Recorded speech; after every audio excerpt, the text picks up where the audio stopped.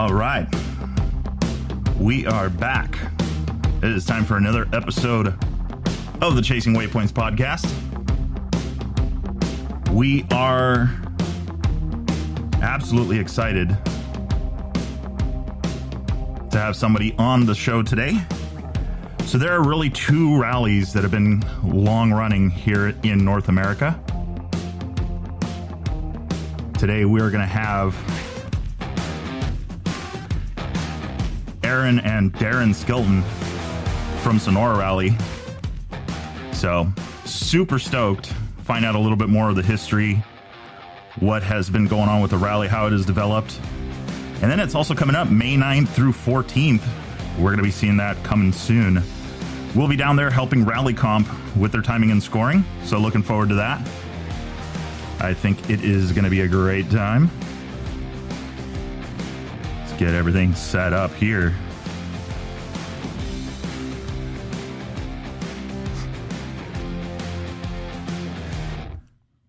So hope everybody's having a good weekend, having out those adventures, getting some people out riding some road books, making some stuff happen. It'll be absolutely crazy. Let's get this link over to Darren.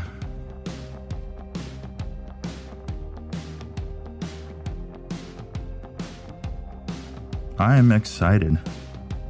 I'm still trying to figure out what bike Skylar House is going to be running for Dakar.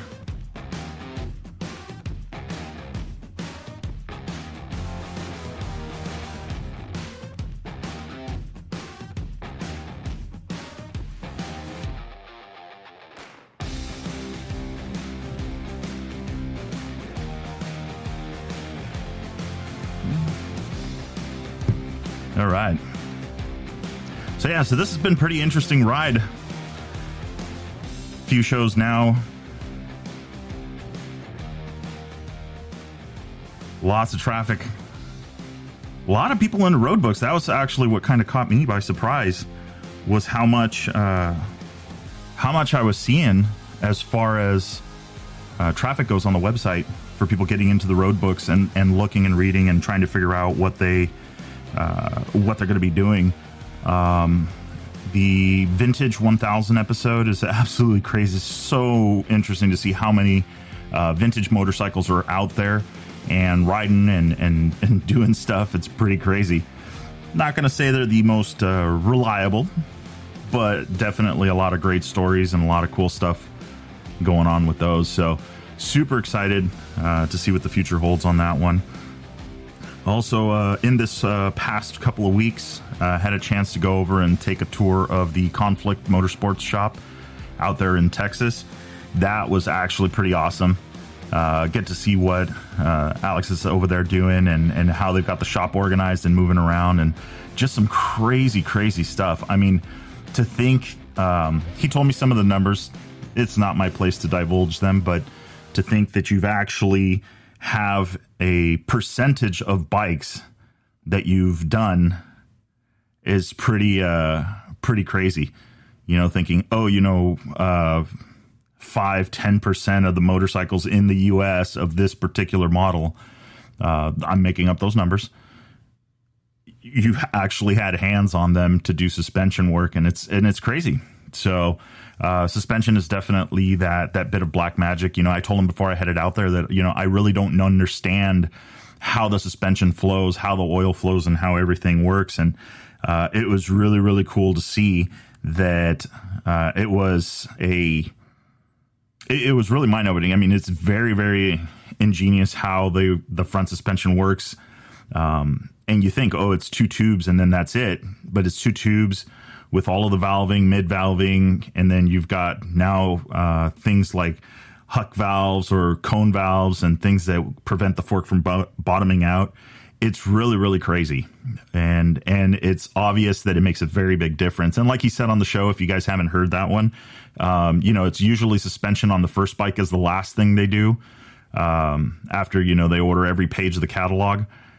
And after they do the suspension, the next bike, the first thing that gets done is the suspension. So it's pretty crazy to see that people will go ahead and spend that money. And it is an investment, but if you can enjoy the bike that much more, I mean, it makes it just that much better.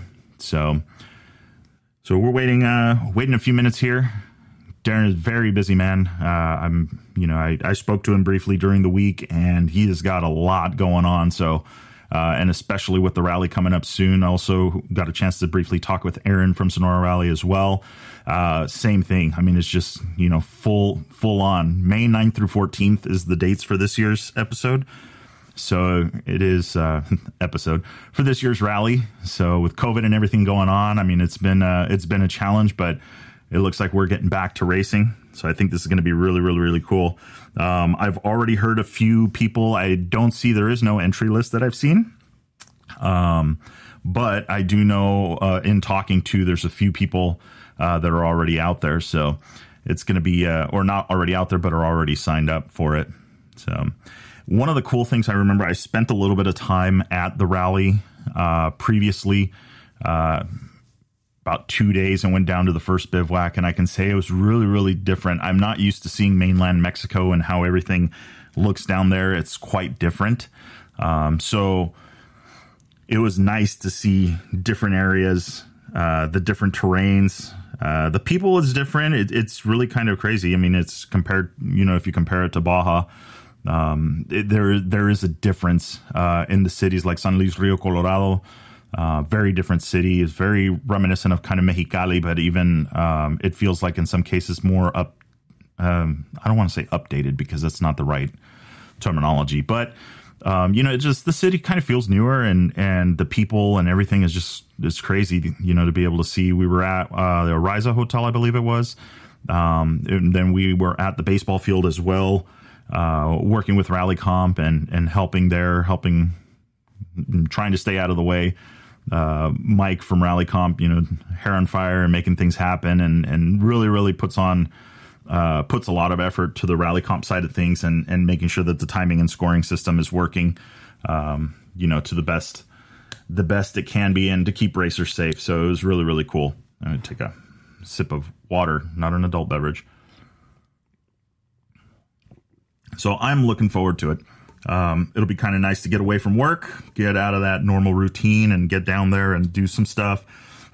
Then from there, just kind of go and see, I don't know a lot about the route. I am looking to get forward to getting to know some of the interior parts of Mexico. My father grew up down in Hermosillo in that area, and we were looking forward to it last year, but it was like right when the pandemic hit and all this stuff, and there was a lot of uncertainty, so we didn't really want to risk it and just not know what's going on. But things like have normalized now, and we're in and out of this thing, but I think for the majority of people are kind of getting along now and figuring this thing out. So it'll be interesting. Get to see Puerto Peñasco, get to see Hermosillo if we're going that far. Again, I don't have the details of the route. Maybe that's something that Darren will be willing to share with us.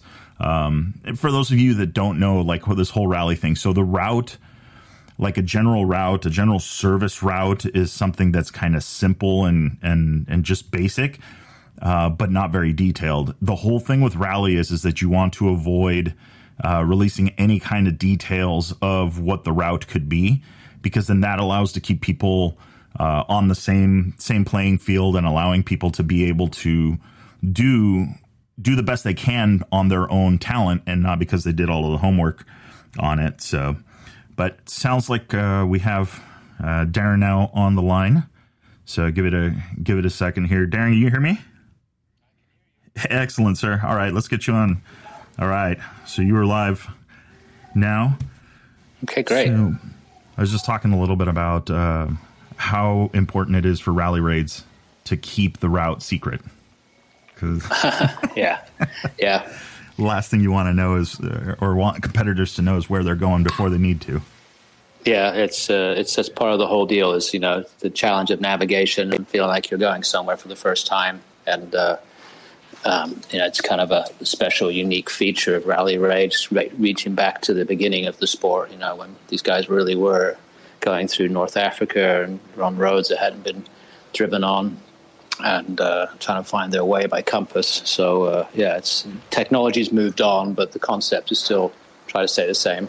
As I say, that it's. I think for some people it's very daunting, the idea of not being able to know, especially the off-road race we've got going on. I mean, San Felipe is literally going on right now. And you know, seeing teams that are down there for weeks at a time already, you know, right when they hit the green light on pre-running. So it's very different. It's a huge difference, and one of the reasons why we started Sonora Rally, you know, when I was racing the Dakar for Kia, you know, we did several years of doing that. You know, finding navigators and crew people who understood the concept of Rally Raid was very, very difficult. So having an event where we can kind of get people used to that, because there's nothing worse as a driver or a rider to go to a Rally Raid event overseas and end up just being overwhelmed by how different everything is. We're just so used to being able to drive on roads that we pre-run 3-4 times, or we've been driving on the same roads for 25, 30 years, that we get super comfortable. And the speed shows that. You can see trophy trucks and, you know, Class 1 cars and trophy specs, how fast they go. And that often actually hurts riders and drivers when they go to an event like Dakar, because we're so comfortable at speed. But when you're on a road you've never been on before, it's a lot more difficult because you just don't know what's coming, and sometimes you don't have the time to shut it down if you're not listening to your navigator. Mm-hmm. Yeah, the blink of an eye and you're kilometers down the road, and then exactly. Then you really get into trouble trying to figure out how to get back to where you were. Yeah, that's going to be that's the easy part of it. If you luckily if you don't hit something, you know, and end up crashing, you know, so it's really important to pay attention to the road book, especially, you know. You also find that, you know, we try really hard at Sonora to try to have consistency with our dangers, but it's a very difficult thing to do when you're driving and making the road book, and just getting a sense. Every event I've ever raced in, even several Dakars, they've all been different based on how the guy writing the road book interprets the terrain. So you as a rider or driver have to work with that. You have to understand that the road book is a personal creation of the person who did all the note-taking. So you start to feel and see kind of what they're looking at, and don't think every race you're going to go to is going to be the same, because it's not. The guy who puts a double danger on one event is not going to be a double danger on another sometimes. So that's another difficult part of the sport. Yeah, and that's been a common theme with some of the people we talked about. That is, it's really important to get into the head of the person that actually created the road book at every event. Yeah, and the quicker the better. That's what it seems like. And you have kind of a unique challenge with the location of where the rally is, right? Because you run a lot of sand and a lot of dunes and things like that. Yeah, and that's, you know, I was a guide in Baja for many years and raced in Baja for many years, and I thought about doing an event there. But the most important aspect, or for us anyway, when we would go to Dakar, and what was so different for us, was racing in the dunes. And we've all grown up playing in the dunes, but racing and finding a waypoint quickly is a different skill set. And so when I first discovered the Altar several years ago, when we were training people down there, I just said to myself, you know, that this is the perfect spot to do a school and possibly an event. And so we thought about it for many years and kind of got the wheels in motion, and eventually got it going. But yeah, it's the Altar is the only erg in all of North America. There's only 5 places in the world where this type of desert exists, where it's like a sea of sand.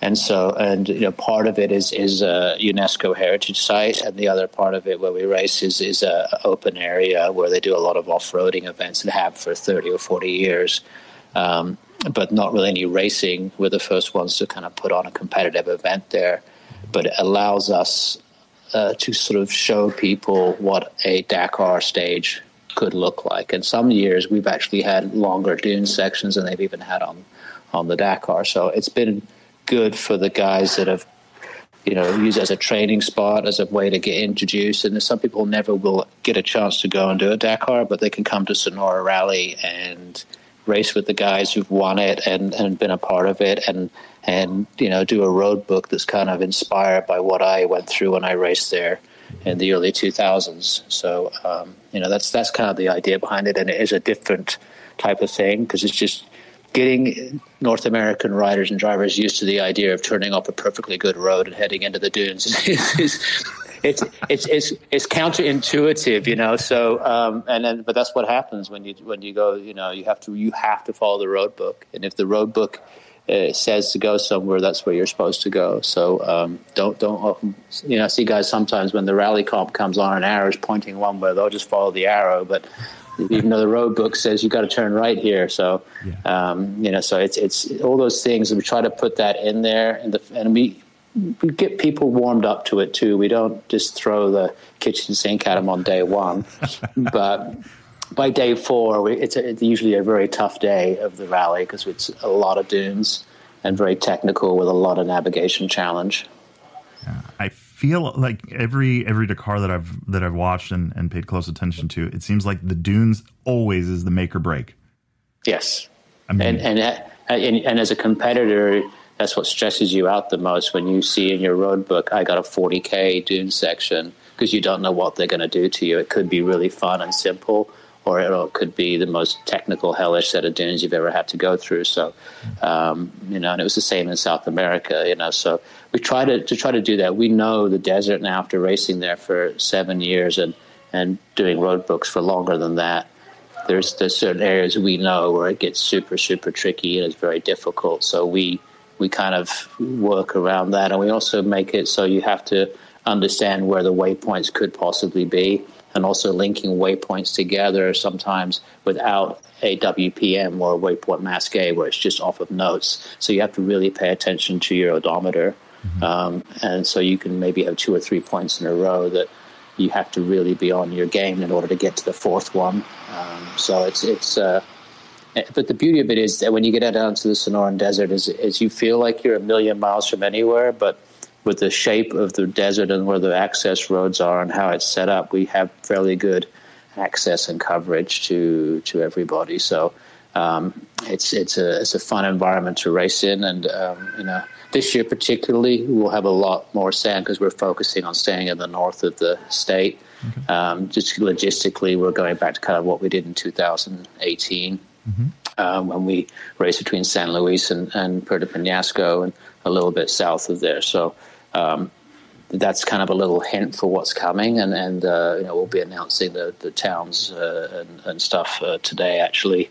But the idea is just to sort of keep it a little more accessible, a little less expensive. Last year we did a really big rally where we went, 5 days point to point across the state, and we'd like to do that again. But I think with all the present circumstances, logistically, it's been hard to get down and do a lot of exploring like we normally do. And so now Sonora is in the green for COVID, so they're kind of opening back up again. And so now we're giving us a chance to go and visit our friends down there and start getting all the road books finished up. So I think it will be a very difficult event this year because of the amount of sand. It's difficult on the competitors, it's hard on the equipment, and it's going to be a lot hotter this year. So all the competitors will have to be ready for very early mornings so we can get out of the heat.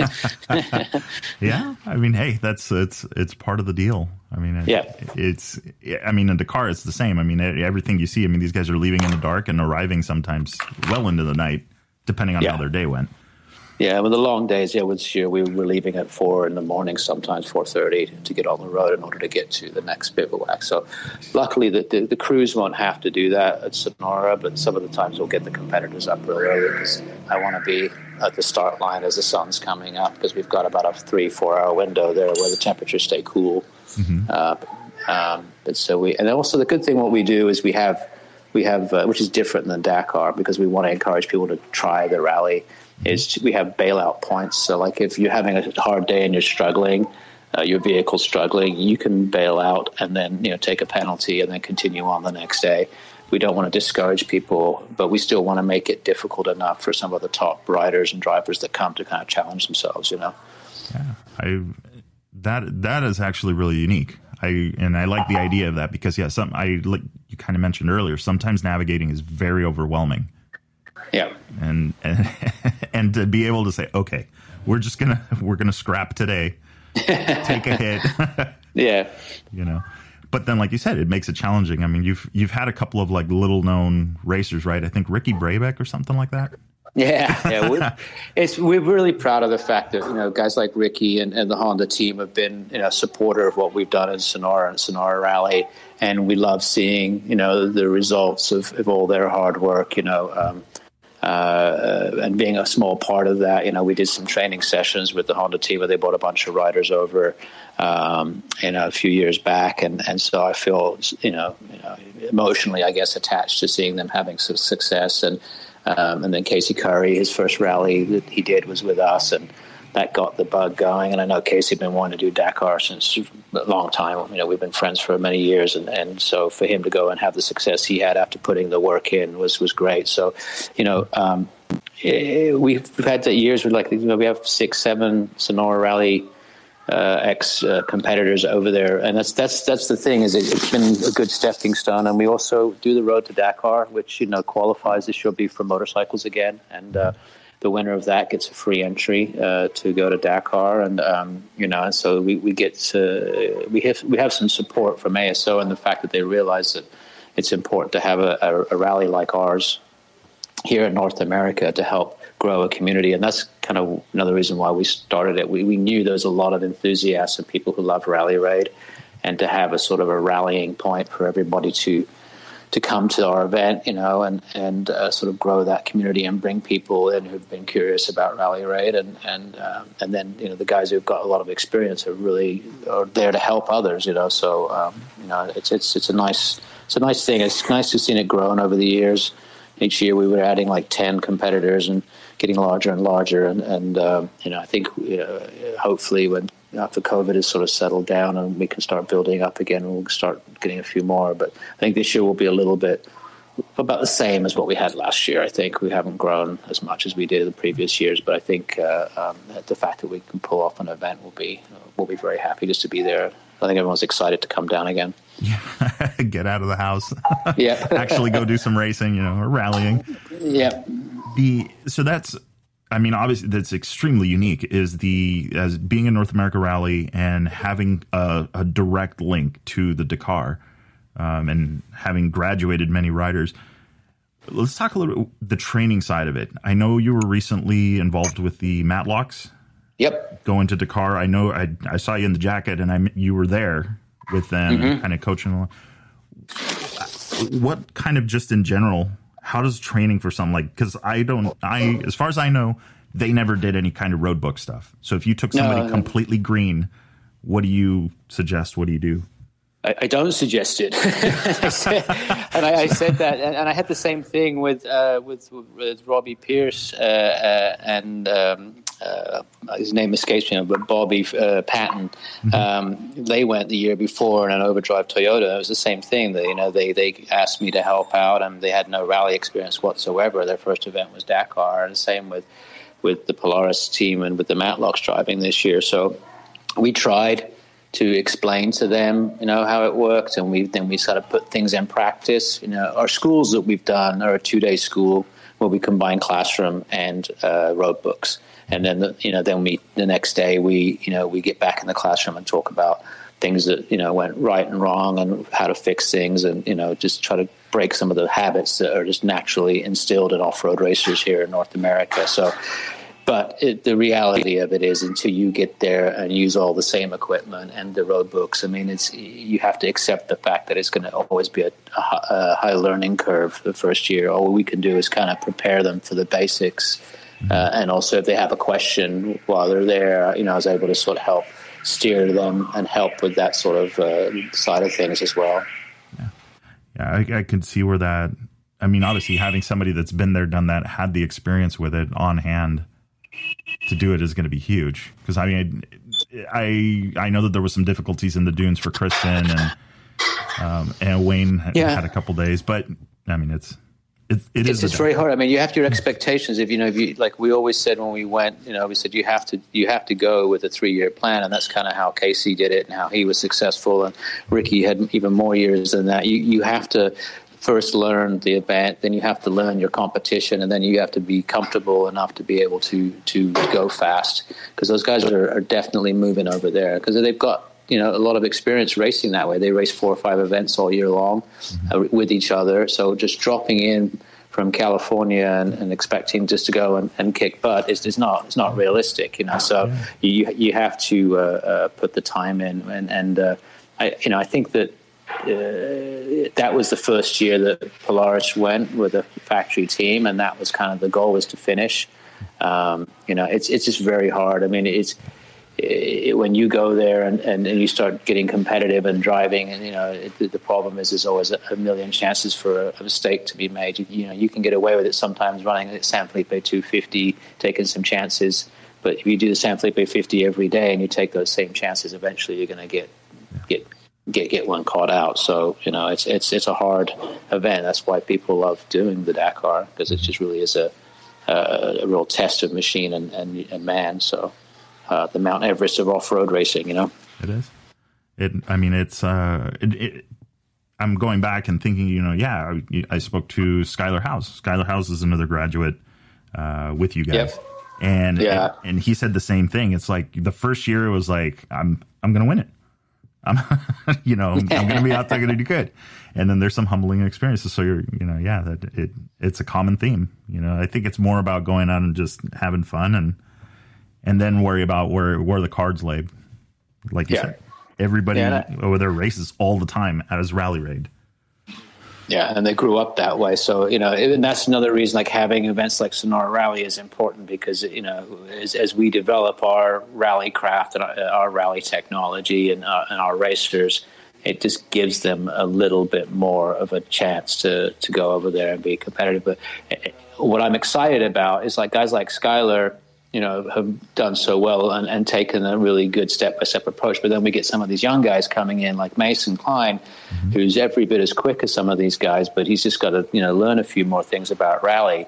But with Sonora, it gives him a chance to rub shoulders and run road books in a race environment with Ricky Brabeck, with Skylar House. So when he goes there, he's already going to be up to speed with some of the top guys, because we've got top guys here in the States. So we didn't have that 20 years ago. And so I think everybody in the rally community should be proud that we've got racers that are pushing the best in the world now and have the environment to train and do it here and bring others up with them, at the events. So I'm excited to see what happens as the years come.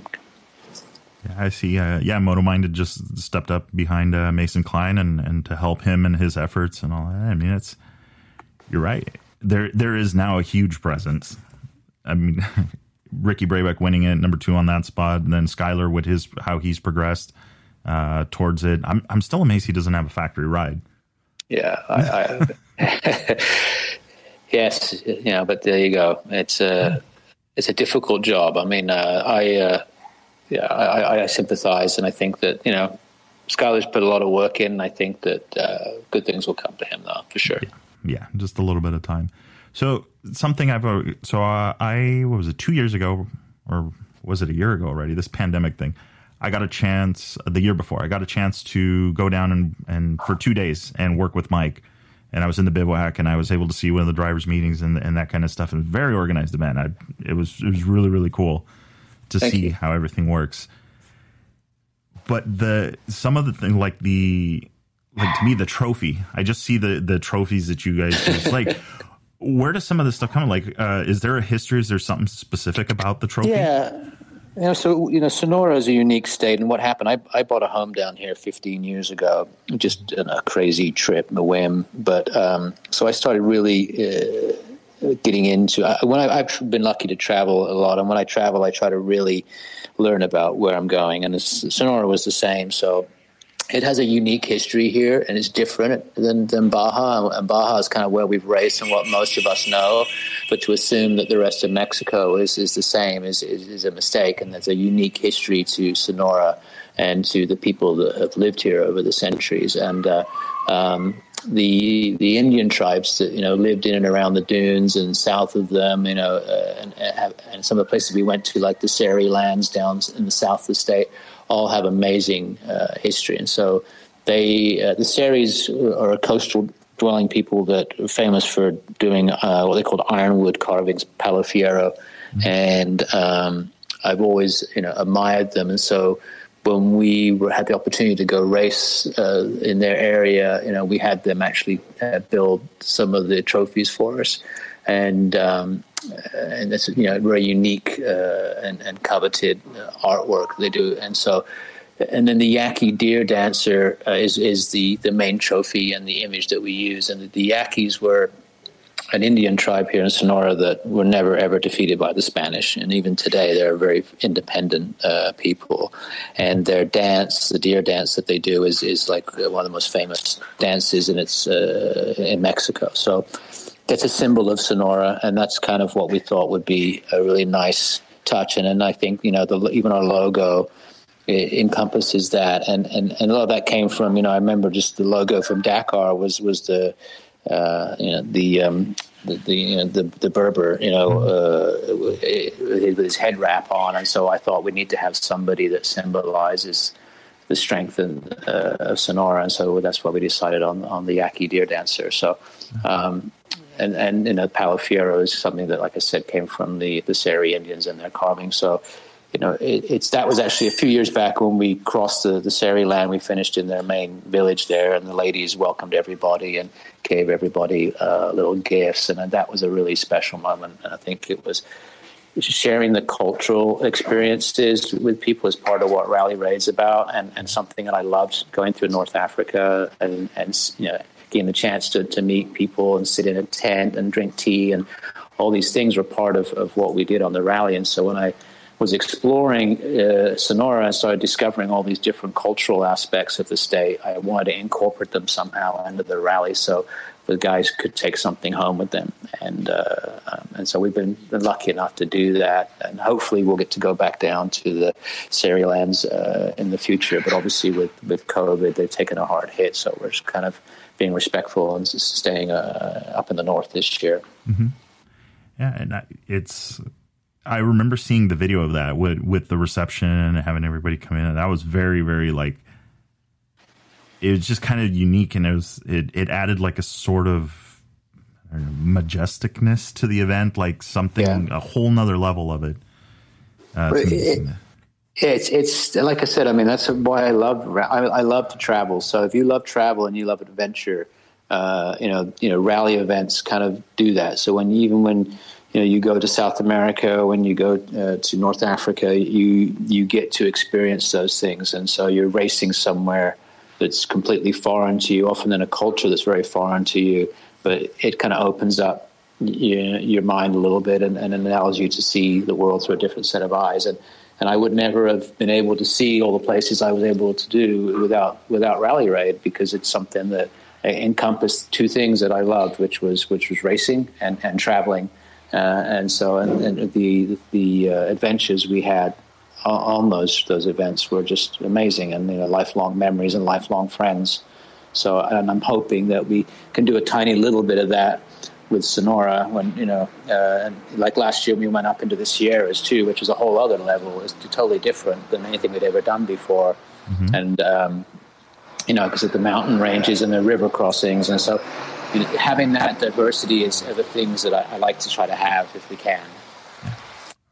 Show the different areas of where they're at and different parts of the state or different parts of that region. Yeah, but it's complicated. For us to put on an event like this with a limited amount of crew, it's a lot, and this year's been particularly challenging. It was on again, off again several times, and so I'm really thankful for the support we have from the state and from the cities and all our volunteers that come down and help us, because we just may create a little bit of the dream, but it wouldn't be a reality without the people that help us, and Yokohama and Method Wheels and all these guys that have invested in Rally Raid and supported the athletes that have been going and running other events. So I think it's important to recognize that it's not normal to get a lot of sponsorship for Rally Raid, and we've been very lucky with the relationships that I have to have some people that support the event. Otherwise, it just wouldn't be here. Yeah, and it is, and it's not an easy undertaking. If anybody thinks it's just as simple as like, hey, I'm going to go draw some road books and then we're all just going to get together, it is not that. No, I think people underestimate the difficulty of and also, everything from the ecological sensitivities to the finding new and interesting tracks and creating a challenge. It's a massive investment of time, because what we're doing in Sonora is we're going places that no one's ever raced before. And then we got to find a way of linking roads together. I mean, last year we found this amazing road, but there was 30 gates with 30 different landowners we had to open to get from one point to the other, and it was and 45 miles. So we're very spoiled in Baja to have these open spaces and these roads where traditionally people are used to us racing. So when I show up in Sonora, a knock on a rancher's door, he gives me a funny look, What are you doing here? Yeah, so, but we've established some relationships now where we can. We've been fortunate, but it's definitely not easy to find new roads all the time. But we have some more stuff up our sleeves, and I think for future editions, I would love one day to take it down to the southern part of the state. There's the town where I live is a colonial town that's several hundred years old. It was, where they signed the charter to found the city of Los Angeles. So it has this amazing story because it was, if you go to L.A. and go to the old Pueblo there, Olvera Street, there's a plaque that the first 11 families that founded Los Angeles came from Alamos, Sonora. So I would love to tie the rally into that story someday, and then kind of do the same trip that they did, but with the rally path, crossing the state, because these two states and these two villages have been linked together for 250 years, and doing that through the rally would tell a really great story and allow people to see another historical side of Sonora down here, and the totally different terrain here too, and so there's lots of little things like that, and there's extra coastal areas that we haven't been to yet. So it's just how far does people want to go south? That's the thing. It's just and how much work and how much time we have to make it all happen. But one day we'll do it. Yeah, it's like this ginormous playground, and all these toys, but you just don't know which way to go first. yeah. Or what order.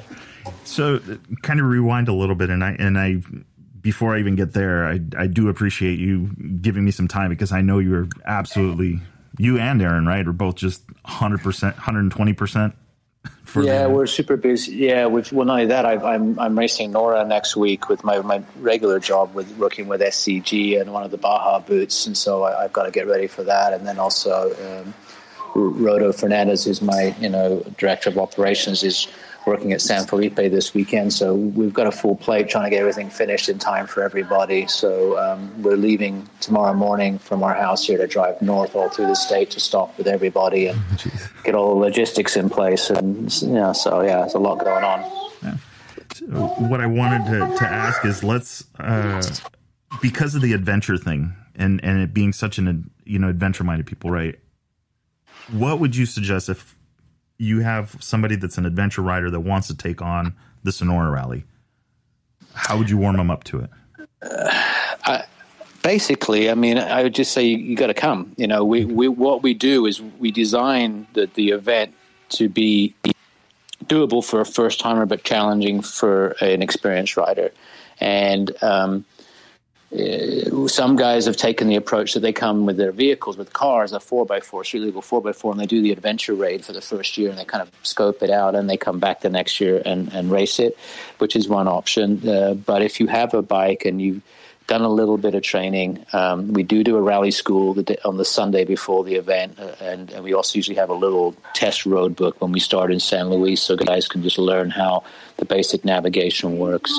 But I've had racers who've never even seen a road book come to our rally and finish it. So, we just kind of have to walk them through step by step. And if they have questions, they have to ask them.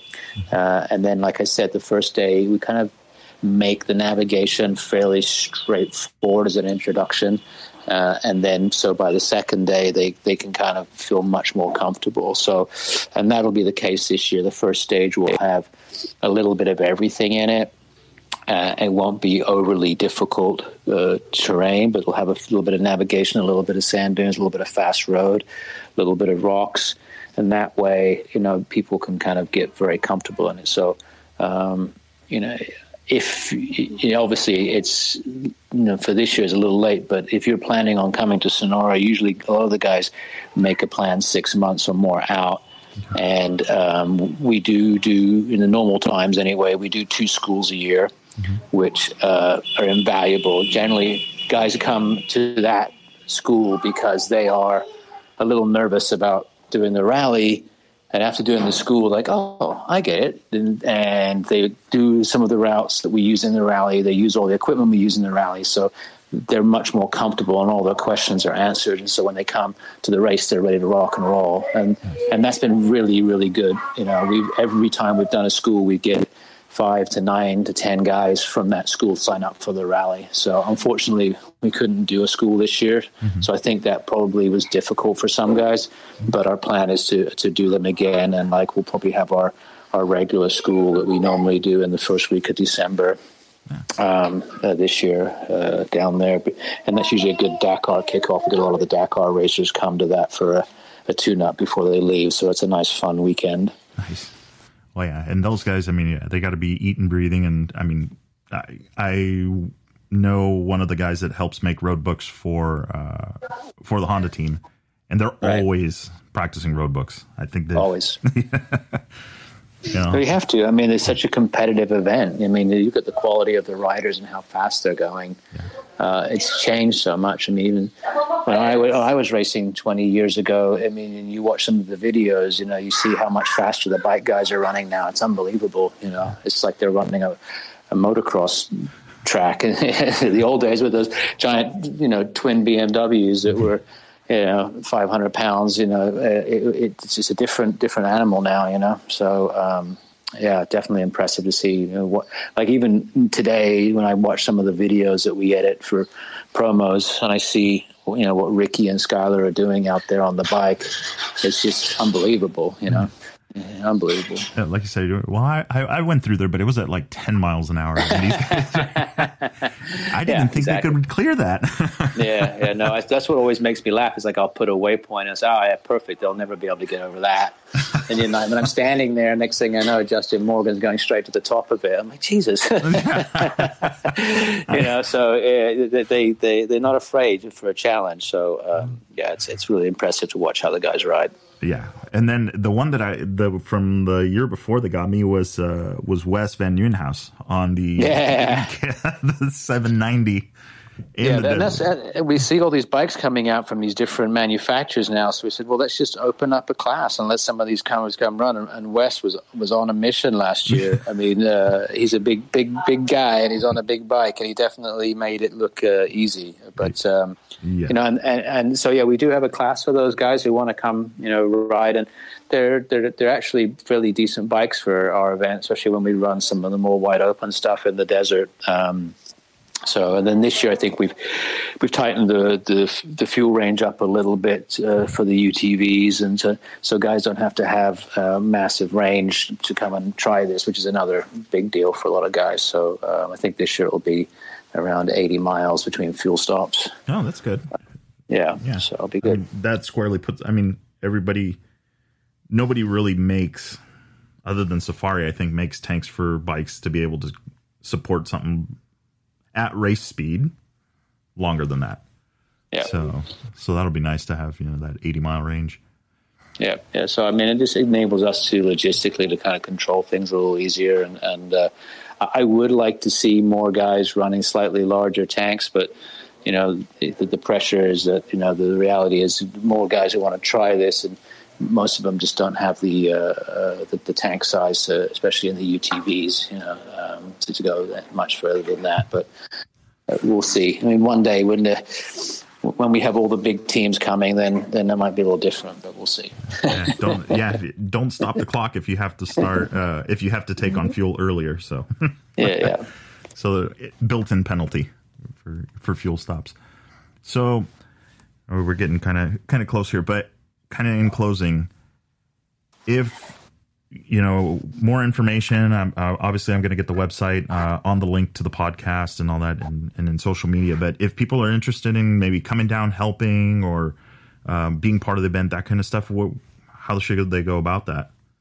Yeah, if you go to SonoraRally.com and reach out to Erin Lee at Sonora Rally, she's coordinating any volunteers that want to come. Generally, we don't have a lot of people spectating because the route's secret. Mm-hmm. But if people want to come down and be a part of the event, they can also, join us at the bivouac if they want to buy a bivouac pass. And generally we get guys who come down and volunteer and go out on the course and do things like that. But so if you want to be a part of it, that's the best thing, is reach out to us. We're definitely in need of some extra volunteers this year. So if anybody's got any inclination to come down, even if it's just for a couple of the days, we could definitely use the help. And I would love to have you down. And there'll be a big information dump coming up in the next few days on the event. Now things have kind of become a bit clearer, and the permissions have been granted. So we want to make sure that we're getting all the info out to our competitors and sharing that. But yeah, SonoraRally.com, and they can email Erin Lee at SonoraRally.com, and she can help them out. Excellent. Yeah, and for the people listening, just even to get a bivouac pass and go down or help and be part of the event. I was there for 2 days, and it was just amazing. The first bivouac I got to go with to help Mike from Rally Comp, just the location and everything. It's such an awesome event, and the weather is nice. Thank you. Yes, well, it's going to be nice this year. Good thing is we'll be down near the water's edge for a couple of the bivouacs, so that'll be nice. And I think the weather will be a lot cooler there than it will be in the dunes. But yeah, it's going to be a good event. I'm excited that everyone's coming down, and looking forward to seeing all my rally friends. I am absolutely looking forward. This year, I finally got the time off from work, so I'm looking forward to being there the whole event. Okay, good. Actually. Good. Well, I look forward to seeing you there. Yeah, awesome. Yeah, I look forward to have a chat and look and kind of see and get to know everybody. I'm excited for sure. Great. So, good deal. Excellent. Well, Darren, I really appreciate you taking time. I'll let you get back to the family and business, because I know you're ready for it. So yeah, for sure. And thanks very much, and look forward to seeing everybody in Sonora. Yeah, excellent. Thank you, sir. Cheers. We'll see you soon. Cheers. Bye. All right. So that was awesome. That was Darren Skilton from Sonora Rally. And I am excited. I mean, this is, I'm getting kind of chills, because to me, ever since I knew of the event, the Yaqui, the dancing Yaqui Indian doing the deer dance, that trophy just always stood out to me. It was like you saw that and you didn't need to know anything other than that trophy belonged to the Sonora Rally, and it was very memorable. And it was like, that's like a piece, something that you want to have on the shelf. It's just kind of like one of those things. And many races, right, they've given out trophies and bowling trophies and all of this other stuff, but that to me was just such a unique trophy. And I knew that there was a history. I just didn't know what it was. I didn't know that there was how it tied in to the actual Sonora Rally. So to me, that was very, very unique and very cool. And then, going and seeing, and like you said, everything is just kind of like organized, and you feel like you're part of the event, but you're not. You're just there. And so to me, it's like I struggle to find words, because I just remember, Mike the night Rally Comp, the night before is like, hey, I could use your help at least for the first bivouac. And of course, and at that time, we weren't working Mondays, because I was on the power sports schedule, Tuesday through Saturday. And it's like, okay, it's just going to make the ride a little bit longer. We're going to have to ride back from the bivouac all the way to home in one shot. And I do not regret doing it. What the hardest part was leaving. And the worst part about it is that I did have Troy, who happened to be my manager at the time, where we worked in the same department. So it wasn't like I could call in sick. That wasn't going to work. He very well knew where I was. So it was really, really, really cool. And I was just saying, so I'm excited. Last year we had to miss out right at the last minute. It just was too much going on, too much uncertainty. I wasn't really sure how this whole thing was going to shake down. So we decided, you know what, it's better to just stay. In hindsight, but at least, family and all that stuff, we were good.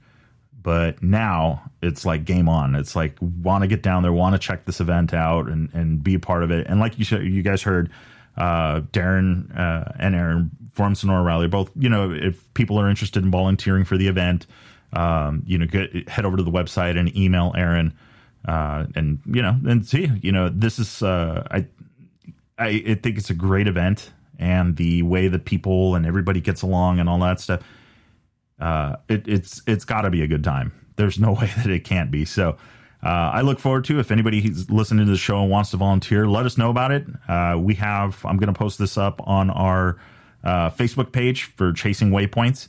You can comment there. If there's any questions that you have of the event, I'll tag Darren in it.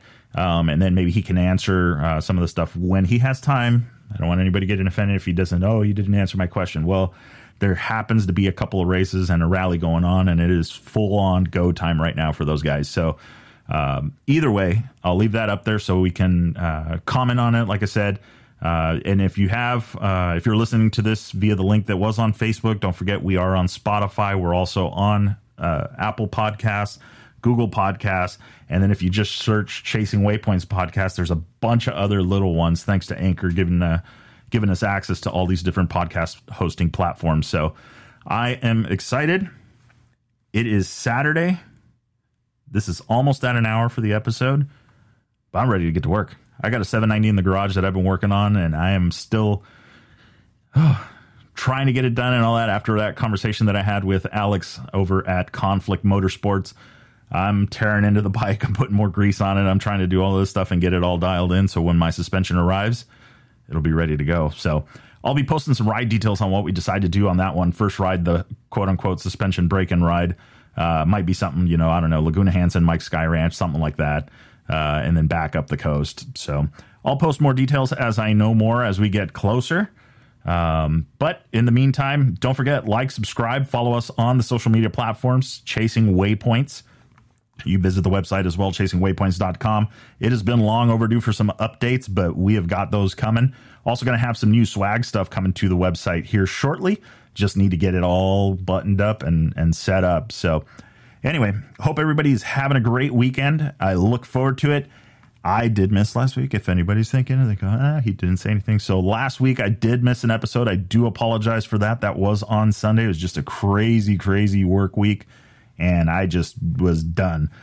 Absolutely brain done. So I know everybody has been there. Everybody's got busy lives. So it happens, but we are back, and I think this was a great episode. Again, super thanks. I mean, all the thanks in the world to Darren from Sonora Rally, Aaron for helping me coordinate it. Aaron, I reached out to her on a whim, and she, said, hey, you know what, let me mention it. And here we are now. So I'm stoked to be down there. Again, sonorarally.com. If you guys want to volunteer, you can go in there and then click for the email addresses or the contact for Aaron. So anyway, that is a wrap. Hope you guys are good. See ya.